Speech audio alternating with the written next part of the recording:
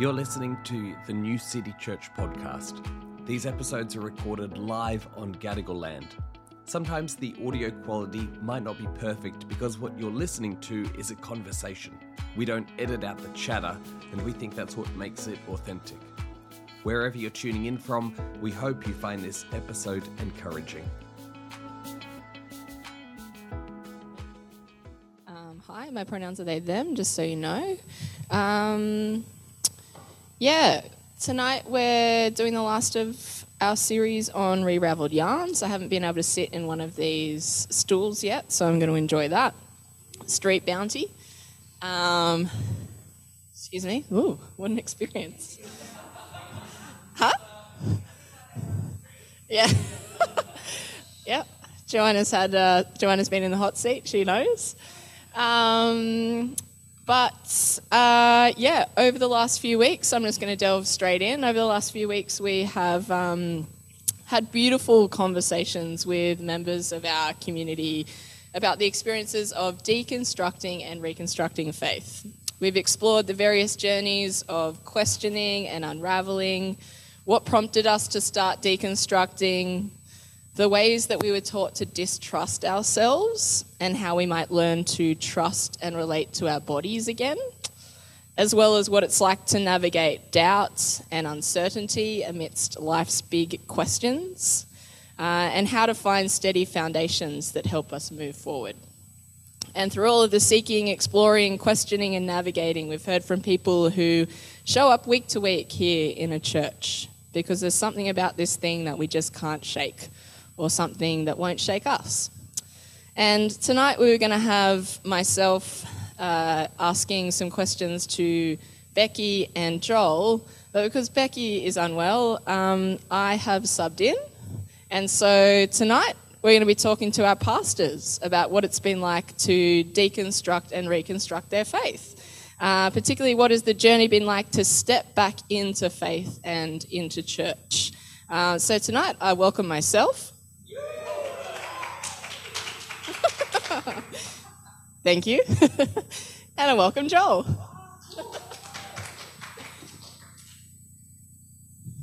I don't know if you want to grab another mic or if you want to share, whatever you think. Oh, sure. Yeah. We can do that. Thank you. Might need to shuffle. Amazing. I might shuffle this way just a tad. How's that going to go with the screen there? Can we turn the screen off?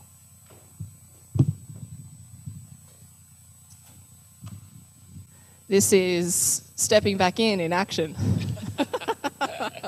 This is it. Something that's just like a little get to know you that I've been asking our panelists is, what is something that brings you joy? I didn't prep you for this one. Forgot about this. So you're on the spot. Forgot about it. What is bringing me joy? I have just told my boss that I'm quitting my job. Wild. The school. So it's not public knowledge yet, but here we go. So that is, it's one of those things, like I'm still going to be there for a few more months, but it's just like a weight off, like, I know that there's an end in sight. It's very intensive work, so it feels like a bit of a, there's pros and cons, sadness in that, but at the moment, I can't turn. Whoa, hello. But there's joy in that as well, I think. Great. Yeah. How about yourself? I'll springboard off that and say the job that I've just taken and started is bringing me joy. So I've been doing this job in queer inclusivity training. I manage a team that does that, and it's this beautiful queer org called 2010, and I love them. They're just a great place to work. And this week we had headshots for the website, and they just looked great. So. And also, I found out my colleague at said job that I've just quit reached out to Steph to ask for training. Yeah. Small world. Wild. We could just do this all night, couldn't we? Okay, so to kind of set us in our series, can you describe your deconstruction, reconstruction journey in a nutshell, like a few key experiences, if that's possible? That's not possible, but we'll give it a shot. I shared one of my deconstruction experiences a few weeks ago. That's a bit embarrassing, but I'm going to share a second one. I have a very distinct memory of lying in bed one night I might have been 10, 11, like old enough to know better, lying in bed, tossing and turning, having an existential crisis of all sorts of things because it was Easter, and I had just watched presumably what I thought was a live-action documentary of Jesus dying. And it was quite vivid, and I remember it. But the thing that was really keeping me tossing and turning was because I had come up with a vital flaw in the storyline, because I knew, I could remember Jesus being born, and that had only happened about 4 months prior. And as a child, I was like, this can't be right. People don't, you don't grow up and die. And then it hit me, Jesus doesn't die every year. Like, this is and I just, tossing and turning, trying to work, what on earth is this story that's happened? It wasn't until sometime later that I worked out, the concept of time. But in that moment, it was just, I thought I had my faith pinned, and it all came tumbling undone. So I grew up in a Christian family that was really beautiful. My parents, they took me to church each week, really beautiful community that I got to be a part of. And to sum up kind of the vibe, I told my mum a while back that I thought she was quite conservative. And her response to that was, we're not conservative. Growing up, I let you dance. That was her level. That was so it was quite a conservative community, quite a conservative family. But my grandparents were more conservative. So my grandparents, on my dad's side in particular, that would be the no alcohol, no dancing, and no kind of smiles environment. Fast forward, I had this kind of assumption that, well, parents must be more conservative than their children. That was kind of the framework that I had, and I didn't realize that until fairly recently. But I hit my 20s, and I was part of that young, restless, reformed kind of environment, very conservative. I was at UNSW, which is a very conservative Christian group. But I think in hindsight, I held a lot of things much more loosely than I realized, which helped me when, after I'd gone through Bible college, I had Shane as a PhD supervisor, and Shane is very good at poking holes and saying, maybe things don't line up as neatly as you think they are, and challenging me to think deeper. Coming out, all of a sudden, I had to wrestle with certain texts, and for me, a huge moment of deconstruction was realizing that I was an okay person. That for me was probably the biggest moment of, wow, I don't think God despises me. And it's amazing how much theology suddenly comes unraveling when that concept fell in place. So that was my kind of deconstruction process. I am the type of person, and this is something that Thomas and I work with in our marriage all the time. Thomas wants to talk things through, wrestle ideas out, discuss it, throw ideas around. I'm the kind of person who takes a concept and goes and sits by a lake. And then eventually I come out being like, I now know what I think. That's how I roll. And so for me, the reconstruction process and a lot of that deconstruction has just been sitting, pondering, sometimes praying, sometimes not knowing what to do with prayer, sometimes reading the Bible, sometimes not knowing if I can read the Bible, gently kind of coming back into a space where I feel comfortable-ish. And that's where I think I am now. Is that, yeah. That's my summary. Great. I'll go next. Yeah, go for it. Sure, thanks. In a nutshell, like many of us here, the coming out as queer was the starting point of my deconstruction, and just things not matching up of core beliefs about what I'd been told were core Christian parts of our faith for years, about unconditional love and grace of God, and that, like we kind of quoted last week from Romans, nothing can separate you from the love of God that is in Christ Jesus. And yet all of a sudden I was at the center of whether I was okay with God or not. Like if you keep being gay and doing that thing, and there's a whole lot of theological assumptions around behavior and sexuality, all of a sudden it was in my hands to be okay with God or not, and that didn't make sense. So a little piece started to unravel.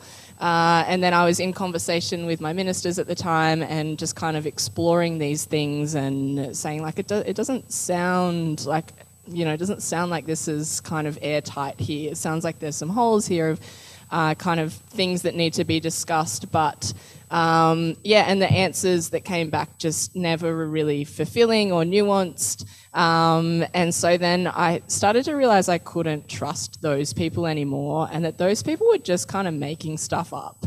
And I'd like to replace the word stuff with another word, but I won't because we're recording. But yeah, I was like, oh, you actually don't really know what you're talking about.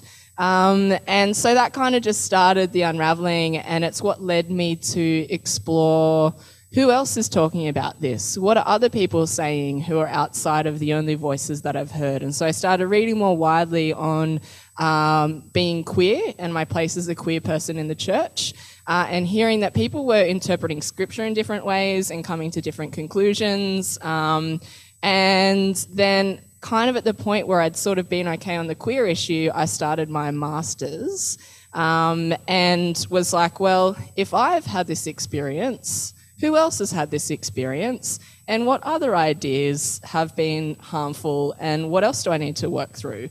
And so I sat with a lot of people from a lot of different experiences, and I've spoken about that master's being really life-giving for me in terms of learning from Indigenous Christians and learning from women for the first time, in learning from women of colour for the first time, and really just hearing like post-colonial perspectives, trauma perspectives on scripture and our traditions, and hearing just the history and the breadth of the Christian faith, and that I'd been given one small little nugget that was kind of gate-kept through a very small section of a misrepresentative bunch of people, and realised that, yeah, actually this is a white male faith, and that there are so many other versions of faith out there, and just finding life in that, and being challenged to my core in some of like me as a white person sitting in those rooms was like, whoa, there's some stuff I need to confront here.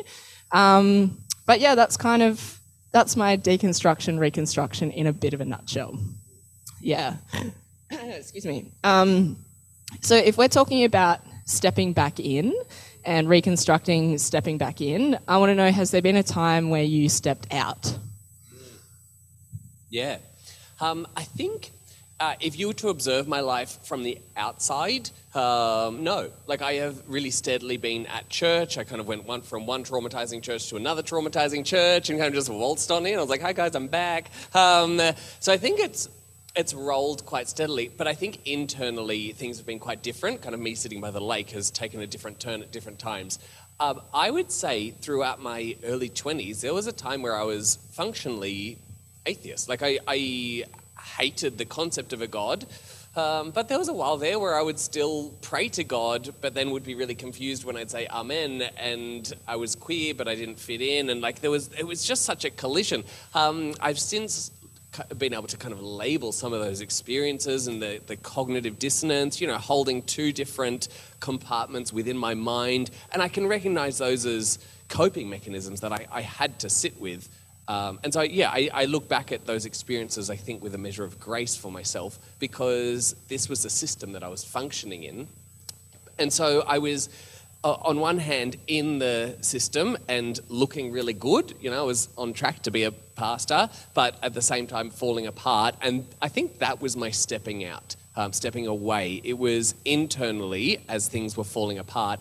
I have had some chats recently with a number of people who've had similar stories to myself, and there's a trend where people who realize that they don't quite fit in because they're queer, you guys probably maybe experience some of this, you kind of reach a fork in the road. And for me, it was around kind of 14, 15. Do I jump on out, or do I throw myself in entirely?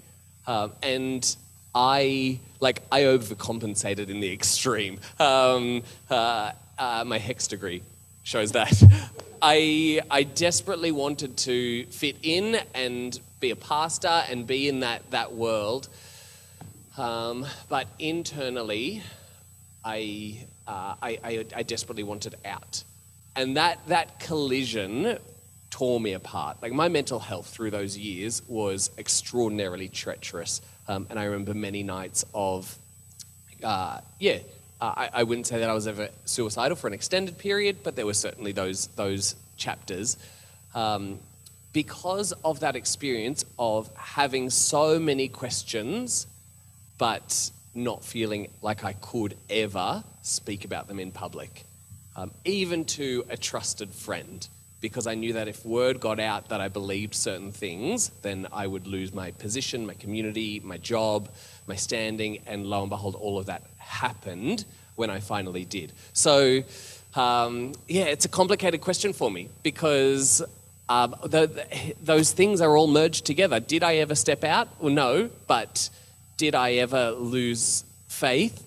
I think so, but it's really kind of messy in terms of what. And I know that there are other people in this community who've experienced a similar kind of journey, and it's very confusing because it's kind of, it leaves you here, and I'm like, well, what am I? But here we are. How about you? In terms of did I ever step out? I was thinking about this, and I think I stuck around in the Anglican Church for quite a many years, thinking that I was creating space and making change, until one day I realised actually no one here genuinely wants to change, and it's just been lip service for years.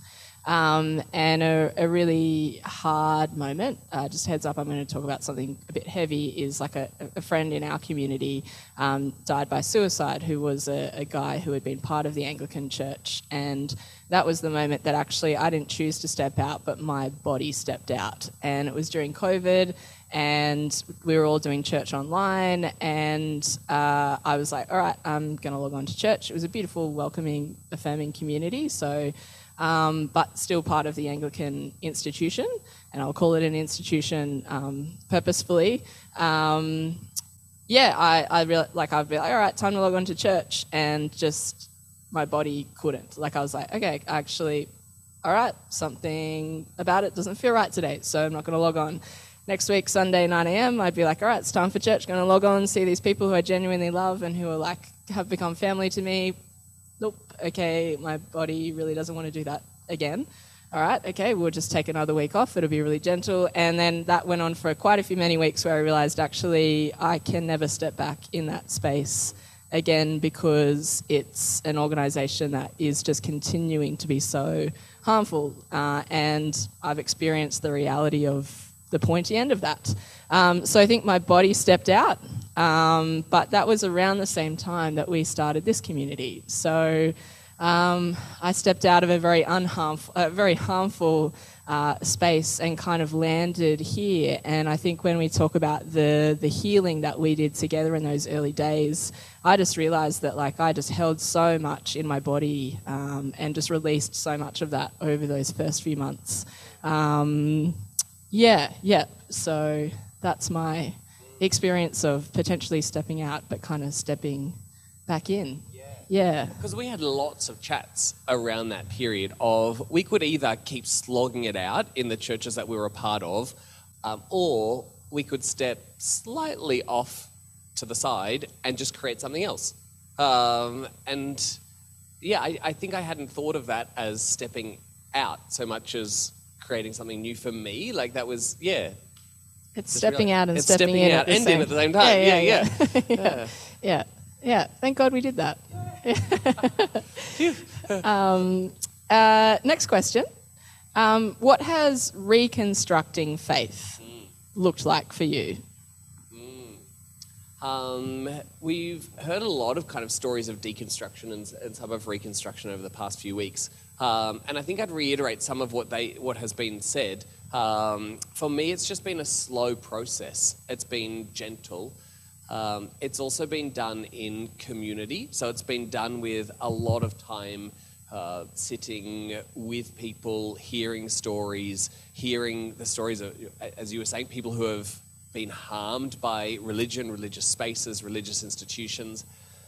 I think I would not say that I have fully reconstructed at this point. Like I'm not there. And I don't know if I ever will be. Like that's the honest truth. And I'm learning to be okay with that, to sit in that and sit with ambiguity, sit with not quite sureness. And a large part of that has been trusting that. I loved what Pete Norton said in the first week. One thing that I know about the world, it was a quote from Pete Enns, Once Upon a Time, something along the lines of what I know about the world. Oh no, the question that I have is the world enchanted? And I was like, yeah, that is such a framing question for me without realizing that. I can't escape the fact that there is something glorious, something big, something awe-inspiring, something that makes me feel small. All of that reality sits in this world, and I've got to the point where I can trust that, okay, whatever happens, even if I'm off kilter and not quite on track, that divine being knows that I'm human. Like that divine being is okay with me not quite being sure. Whereas in the past, it felt like I had to be so certain. And so a large part of the reconstruction has been letting go of some certainty, letting go of knowing. And that is, like, I don't know if you've met many like white men, but that's hard for us. We're socialized to know, to structuralize, to categorize, and as soon as that disappears, and I know it's the same case for everyone, as soon as those categories disappear, it becomes so destabilizing. But I remember one of the first series we did was, we did a really witty series in the height of COVID called Exodus Out of Lockdown. Yeah, thank you for allowing. But in that, we spent so much time just thinking about the concept of the wilderness, being in the wilderness, and the fact that it's in the wilderness where God meets humanity. It's in the wilderness where God reveals things about God's self, and it's not the case that the Israelites or I wandered into the wilderness, although that is part of physically true, but more importantly, actually God sent us into the wilderness in the same way that the Spirit sent Jesus into the wilderness, because there was something to be found there. And in that space, I just found the dross disappeared. The things that held me down just fell off. And so that process of reconstruction, it took time. It took being in a space where I could actually do that. And I think it took trusting that there was something beautiful in that whole process. And it wasn't until I was able to put that third piece in there that I was even able to use the words deconstruction and reconstruction. Like, I remember we were having chats and I was like, nah, don't believe in it. It's not a thing. People who deconstruct are pretty bad. It wasn't a word that I felt comfortable with for myself. And so I had to find other language, and what I settled on was the concept of reformation. We spoke about at retreat about reformanda semper reformata, reformed and always reforming. And that was a really important thing for me to say, actually I stand in a long history of people who have wrestled with the Bible, wrestled with the Holy Spirit, wrestled with God to try and understand. And there's nothing new in me reforming my faith. And so it took me finding language and placing myself in that broader narrative before I felt like I could safely do it. Yeah? Yeah. That was like a mile-high answer. Yeah, and just like while you're talking, I'm thinking about how For me, that letting go of certainty and having answers and settling back into not knowing and mystery and the expansiveness of God, like that being so central for me. And then even like putting that back into Reformation, and that actually if your faith is unchanged and so static, then actually maybe you're out of step with the one who is always reforming and always changing and always moving and bumping. So that's what I'm thinking about while you do that. I like that. Yeah. Because I feel like for a long time, every sermon that I listened to had a very similar landing point. Like it was kind of, read the Bible, pray more, or it's adjacent. Like that's kind of it. And for a long time, I didn't feel like I was learning more about who God was. And I remember interviewing somebody for some research around this. And one of the things they said was, as a trans person, they felt like they'd been led into a secret about God. Like they felt like they'd been led into this glorious new way of seeing the divine. And I sat across the table with a little recorder recording, and I was like, keep talking. Like I want this secret. And it was just remarkable being like, wow, of all the sermons that I've heard that land in this same mundane place, all of a sudden I'm sitting with someone whose eyes have lit up, who's been booted out of their church, and they're saying, no, God's bigger than you think. God's big. Here's the secret. Here's the good news. Here's the gospel. Like, God is amazing. I was like, okay, I've learned more in this conversation as a researcher than I did in decades at church. And I grew. And, some people might frame that growing as backsliding, but potato. For me, it was growth, and I loved it. Yeah, I love that. Yeah, another element for me has also been about hearing like really thoughtful and considered responses and engagements with questions that were really important for me. Like the God of the Old Testament seems really violent. Explain. And finding people who have thought through that quite thoughtfully. And like it seems like the Israelites are being punished and they feel really bad about themselves. Like, oh, we've been so bad, and of course we've been punished. And hearing people like thoughtfully engage with that actually being a really natural trauma response is to blame yourself when something bad has happened to you. So hearing like some thoughtful engagements with big questions that I had. And then, we kind of brought up the whole like life after death and, and then experiencing death myself and like loved ones dying and actually then still connecting with them now and realizing, there's something beyond in a way that now I'm experiencing that too. And kind of, so it was ideas and then lived reality of like engaging big things that were like unanswered and actually kind of finding some really lovely pieces of wisdom in that, while also underneath just letting myself go to the mystery and the unknown as well. Yeah. I want to talk about maybe combining these two. What parts of faith and church do you find challenging? And what parts of faith and church do you find healing? I think we could all talk all night about this. John, dot points. What parts of faith and church? I'll start with the challenging.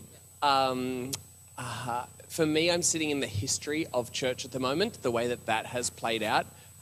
Tracking it from day dot to today is a pretty horrendous story. You've got your moments of the Crusades, which are notoriously bad, but then I work with young Aboriginal kids every day who have had their culture just decimated. Many of them will speak about parents and grandparents who are on the missions. And it is just a reality that the church has a terrible history within Australia, across the Pacific, and globally. The church, like our church, like let's not disassociate ourselves from it. We are part of the church. My people, my siblings, have been responsible for decimating culture, people, nations. Like that is just a reality that I'm sitting with and seeing the harm of that. And I think tied in with that is the reality of that was working on a very similar theological framework to what I held for a long time. Like that is, it's not a slip up on the part of the church. It's not a bug. Like that was a built-in feature of the church. That wasn't an accident. And I'm not sure still what I do with that theology. Like I still believe that Jesus is beautiful and I would love for people to meet Jesus. Like that is our vision statement for our church is that all might find life and refuge in Jesus. Like it's a beautiful thing. But theologically, what does that mean for something like mission? For going to another country where people don't know Jesus? Like, what do we do with that? Like, it's not a bug, that's a feature, but that is ripe for decimating and destruction. Like, that's a theology which I need to wrestle with and say, no, I'm not comfortable with that, no matter how beautiful Jesus is. I don't know that. Like, I don't know where the answer lies in that. And I'm listening to people, but for me, myself, I'm still not comfortable. And in that, you can bring up the big ticket items, something like heaven, hell, afterlife. I don't know. I would love to be a comfortable universalist and believe that all people get to heaven. At this point, I just don't feel like I have the data. I'm like, I can't confidently say all people get to heaven. I wish I could. But I don't know the mind of God enough. And all I've got is this book. And I don't even know if I trust that book entirely in terms of its genres and the way that God worked with humans to write it. Like I believe so much of it is divine and God breathed, and like all it, like I hold so much authority within the Bible, but I don't know if I have the right lens. And so what do I struggle with? It's the history, but it's mixed in with the theology, and I can't separate the two. I also can't separate the two from what's happening in the church at the moment broader. Like there is so much tied in there that I look at, my siblings in America who are voting for horrendous policies that are causing unquestionable harm to my trans siblings. And that is, like, I genuinely don't know what to do with a lot of these things. And they are things that I hold often really closely, and they collide. That's a struggle that I sit with. And I don't speak about it very often because it is hard for me to even sit with. But I know that they're there, and I trust that, as I said earlier, I'm trusting to live in that ambiguity. And so maybe tying into some of the things that are bringing healing, I've landed on so many of these things at a really pragmatic position where it's, I don't know, I'm going to err towards the side of a good God. Which for me was really controversial a few years ago. But I'm going to err towards the side of a God who is fundamentally loving, fundamentally to God's core, honoring of the other. That is a fundamental. And where do I get that from? Again, I don't have the data. It's just when I read the Bible, when I look at creation, when I speak to people who are part of the church, that seems to be the God who is shining forth, and so I'll roll with it.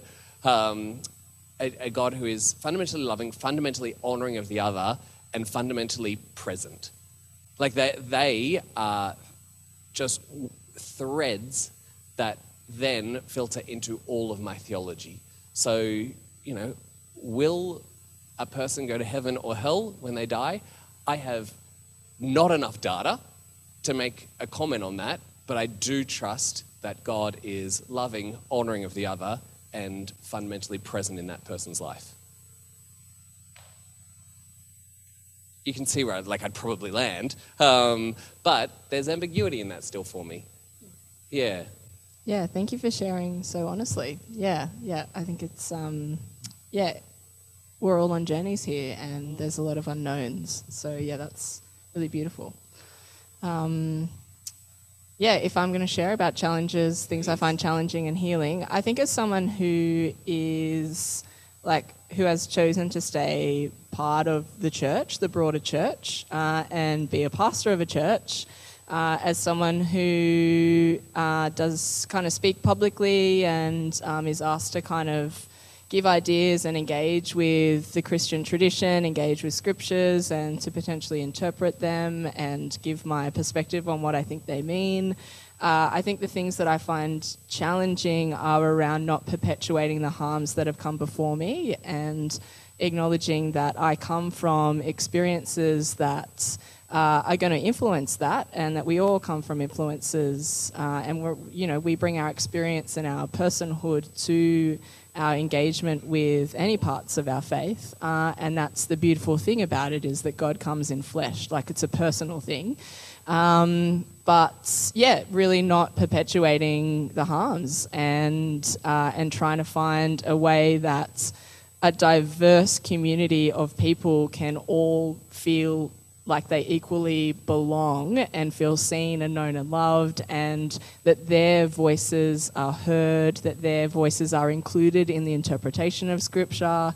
So I think there's like a responsibility there that I find challenging, as well as like what parts of the tradition, we're such like a broad church from different experiences, and that people like engage in here finding certain parts of what we do here harmful and healing, and navigating that so it's like encouraging for everyone, but we're never going to be a blob that all looks the same, that finds everything equally valuable or invaluable. So that's something that I find challenging, is navigating that, particularly as someone who's trying to facilitate a space where everyone can feel like this space is theirs equally. And I think what I've found healing is like I have found a faith that I feel really confident in, that I've found new language and new understandings of the God I know and I believe in. And I am a confident universalist as well, who, that's just a resting thing, is that like God is doing a reconciling work in everything that we see here, and I firmly believe that the movement of the divine in the world is shaping things for the better, and I get to join in on that, and that involves all life. Like, that's a beautiful thing just to rest in, and that I'm invited to join in on that when I hear about like Jesus coming and saying like, repent for the kingdom of God is at hand. It's like, hey, come and see, change your mind, join in on my presence moving into the neighborhood and my presence moving in this space. And you're like invited to participate in doing that. And I think really finding a faith that has come from the voices of vast and diverse peoples has been really fruitful for me and very healing for me. And then again, on the community aspect, finding people who want to engage in how do we make sure the songs that we sing have language that everyone can sing, and having those conversations together. And how do we do things in this space that have, different kinds of church traditions or rituals present in a way that people, feel like they're part of this and can engage and are empowered to do the things that help them encounter God. How do we acknowledge that a lot of people in this room might not find words helpful, but then going out into the bush, stunning. Like, that's the place I find God, and really affirming people's individual experiences of how they experience God. So, yeah, I love that we have a community that's doing that together. Yeah. I might skip to our final... Actually, I'm going to ask each of us to share a piece of writing. We've been asking our panellists at the end of this to share a piece of writing that provides hope for them. But then I also just wanted to give anyone else the opportunity, if they wanted to share anything, or if there's anything that you've kind of been sitting here reflecting on of your reconstruction journey, or parts of faith that you find healing or challenging. is that, just wanted to offer the space that if anyone wanted to contribute to this conversation in any way, if you've been sitting here thinking about some stuff and you wanted to share it, you're very welcome to do that. So, does anyone else have anything they want to share?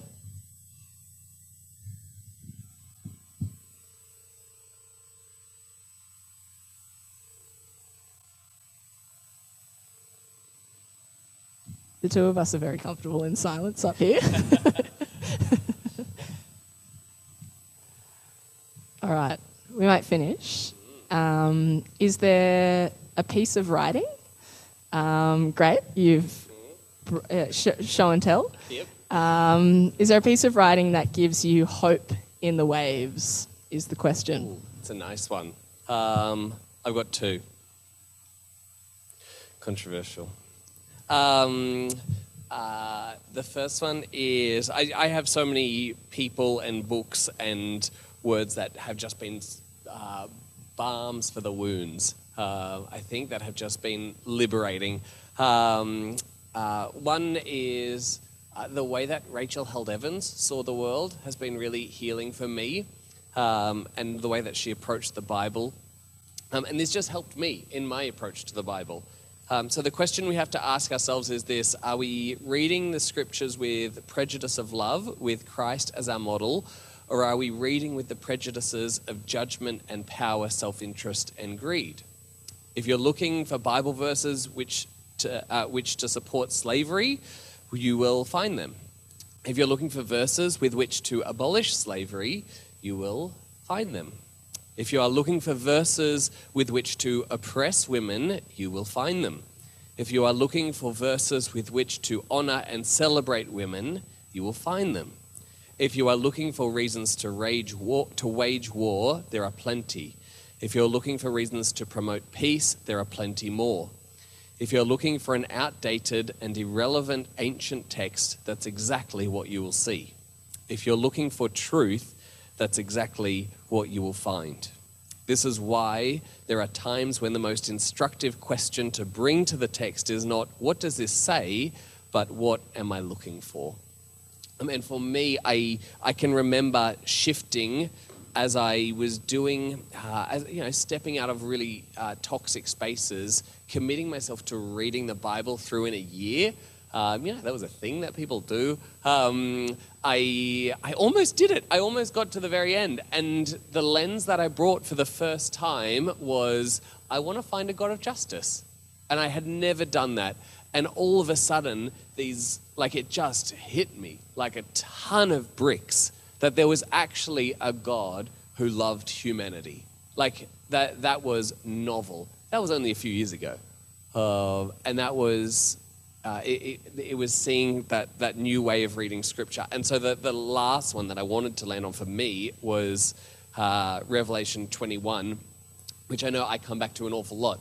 But it is, there was a moment, again, I remember where the emphasis of my church, my faith shifted from being centered around the cross. This might sound trivial, but it's important.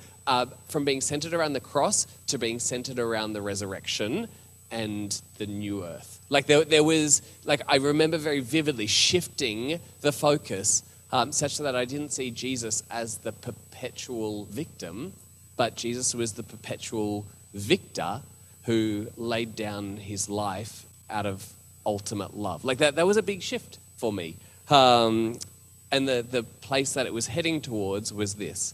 Then I saw a new heaven and new earth, for the first heaven and first earth had passed away, and there was no longer any sea, which feels random, but there's a lot in there. I saw the holy city, the new Jerusalem, coming out of heaven from God, prepared as a bride beautifully dressed for her husband. I heard a loud voice from the throne saying, "Look," this is the part that gets me, "Look, God's dwelling place is now among the people, and God will dwell with them.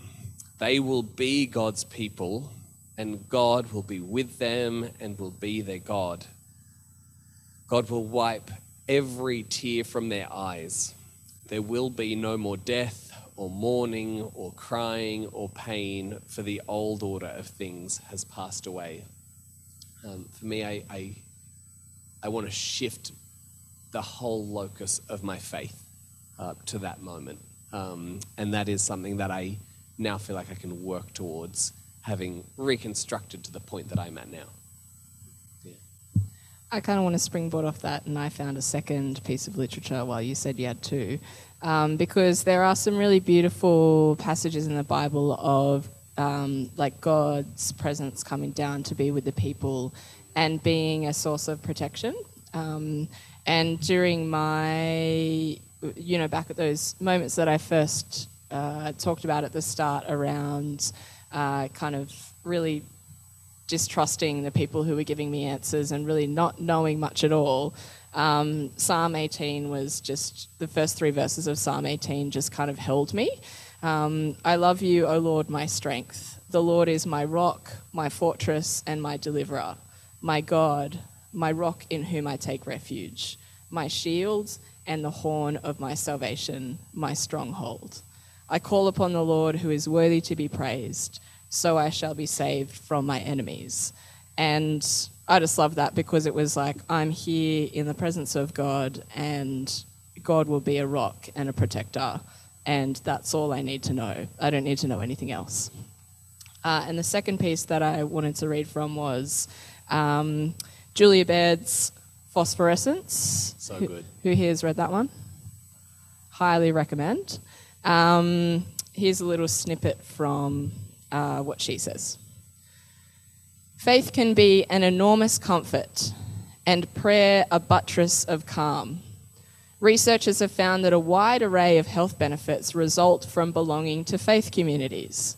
Even if you don't fit in or don't want to, hopefully there will always be pockets of the world and various communities where you can find kindred spirits with whom you can discuss the ancient paths and what it means to ache when you look at thousands of undimmed stars, how to find grace, and if it is even possible to be still and know that I am God.